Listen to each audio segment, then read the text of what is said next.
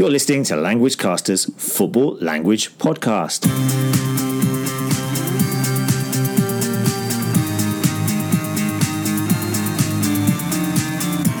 Hello everyone. Welcome to the podcast for all those who love the beautiful game and want to improve their English skills.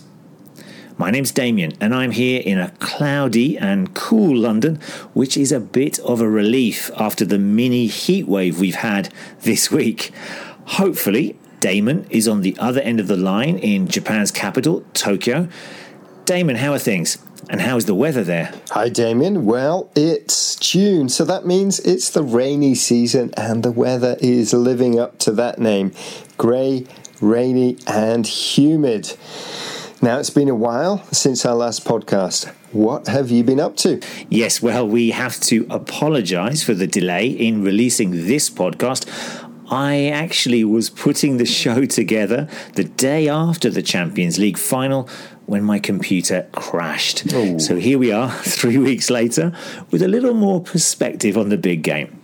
I also have to say hello and apologise for the delay to Ahmed, who contacted me through our Facebook page, and he's been waiting patiently for the Champions League podcast to celebrate his favourite team's win. Of course, he's a Real Madrid fan.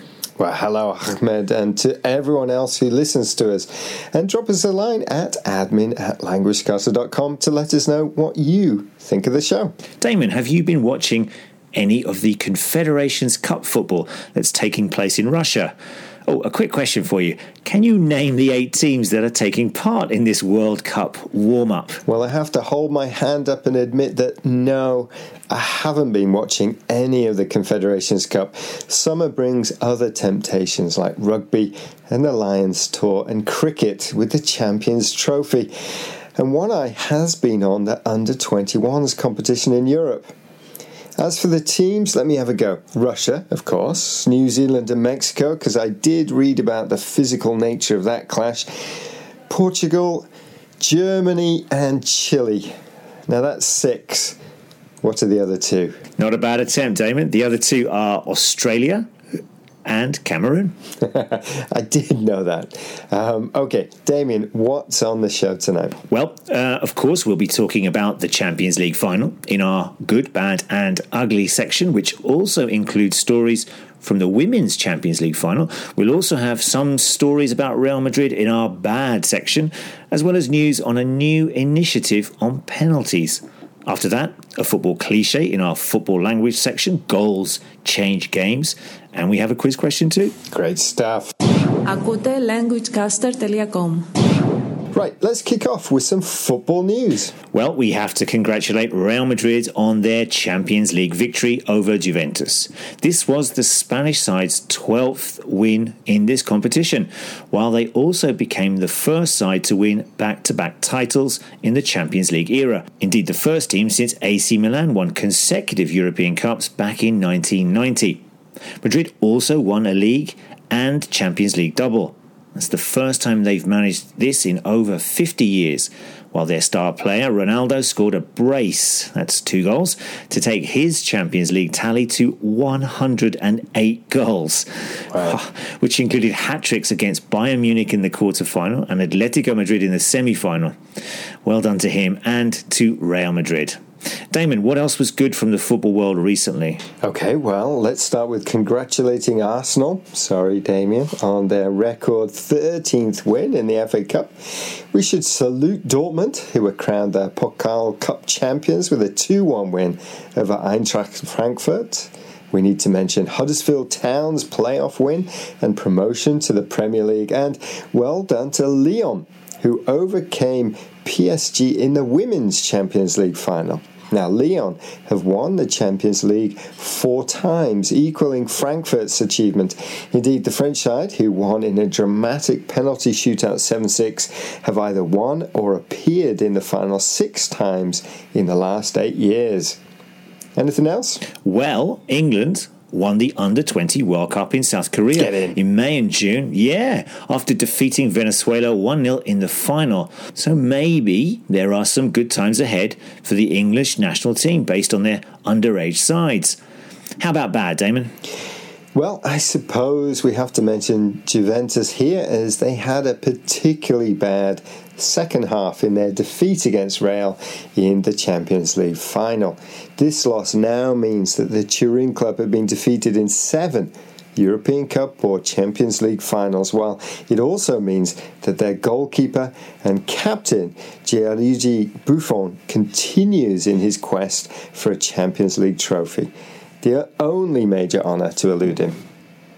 Anything else, Damien? Well, there's possibly some bad news for former and current Real Madrid players Ronaldo and Angel Di Maria, as well as former manager Jose Mourinho, who are being investigated by tax authorities in Spain.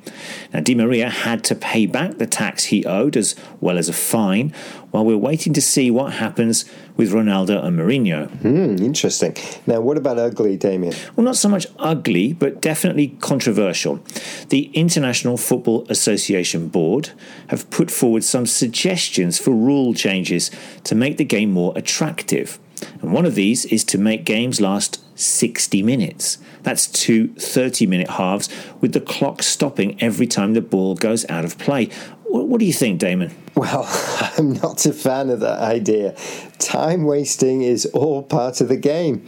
It winds up the fans and opposition, and the referee is there with enough powers to add on extra time and book players, so I don't see the point. Yeah, fair enough. I agree with you. Anything else? Well, we'll finish with another development in the game, which involves a proposed change to the way penalty shootouts are held. Now, of course, a penalty shootout, like the one in the Women's Champions League final, are used to decide a game after normal time and extra time has failed to provide a winner. A coin's tossed and one team starts the shootout, followed by the other team, with both teams taking it in turns to take their penalties. So, Team A, Team B, Team A, Team B, etc. Now, the new proposal is for an ABBA style, ABBA style. Team A starts, but Team B then takes 2 penalties, followed by 2 by Team A, and so on. Now, the reasoning is that research suggests that the team going first in a penalty shootout has a slight advantage. About 60% of shootouts are won by the team going first. The ABBA style is an attempt to make it more even.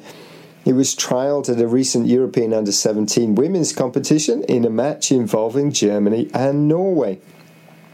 Germany went first and went on to win despite the new changes. Damien, what do you think? Well, it could work, I suppose, though I wonder if there might be an alternative to penalties themselves. Indeed. Hello, my name is Marcelo. I'm from Brazil. I'm a fan of Vasco da Gama, and you are listening to languagecaster.com. Okay, we'd just like to remind people to get in touch with us and spread the word if you like our show and our site.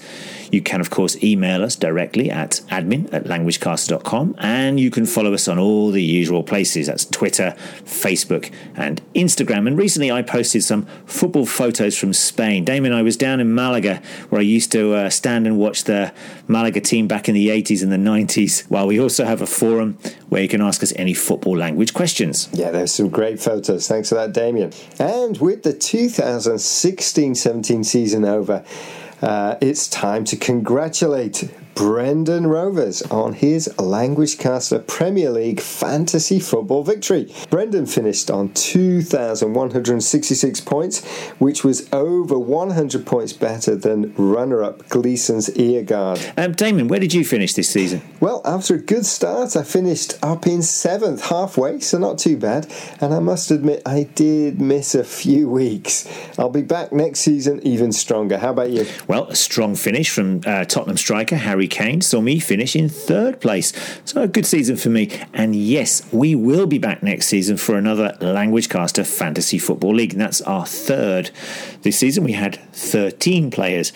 So hopefully we can have some more next time round. By the way, Damon, the fixtures for next season have already been published. Who do Liverpool play in the first game of the season? Well, we play Watford away, which is a tricky draw, but not too bad. Last year we had Arsenal.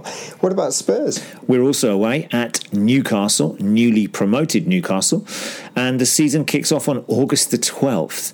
That's 6-7 weeks away? It is indeed. Looking forward to it. Right, and now a little bit of football language, and this time it's a cliche.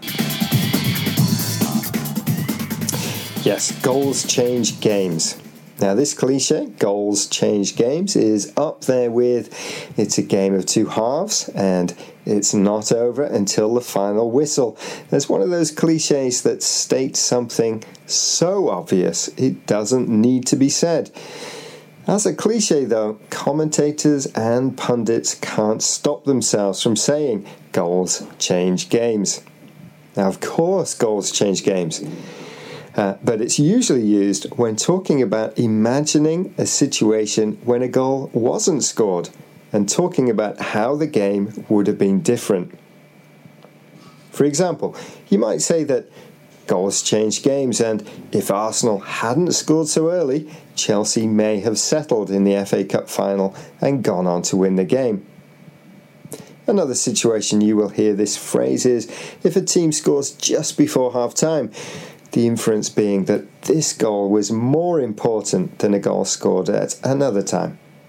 Goals change games. Anything else, Damien? Yes, I'm going to talk about the football phrase BBC. And this one is connected to the Champions League final. Now, it's an abbreviation that football fans may have heard over the weeks leading up to that Champions League final, BBC. Now, of course, the BBC is the abbreviated form for the British Broadcasting Corporation here in the UK. That's the state television channel. But with the Champions League final taking place in Cardiff, the abbreviation BBC has another meaning. For Real Madrid fans, BBC stands for Bale, Benzema and Cristiano, the front three players for Los Blancos. While for Juventus fans, BBC refers to their defenders, Barzagli, Bonucci and Chiellini.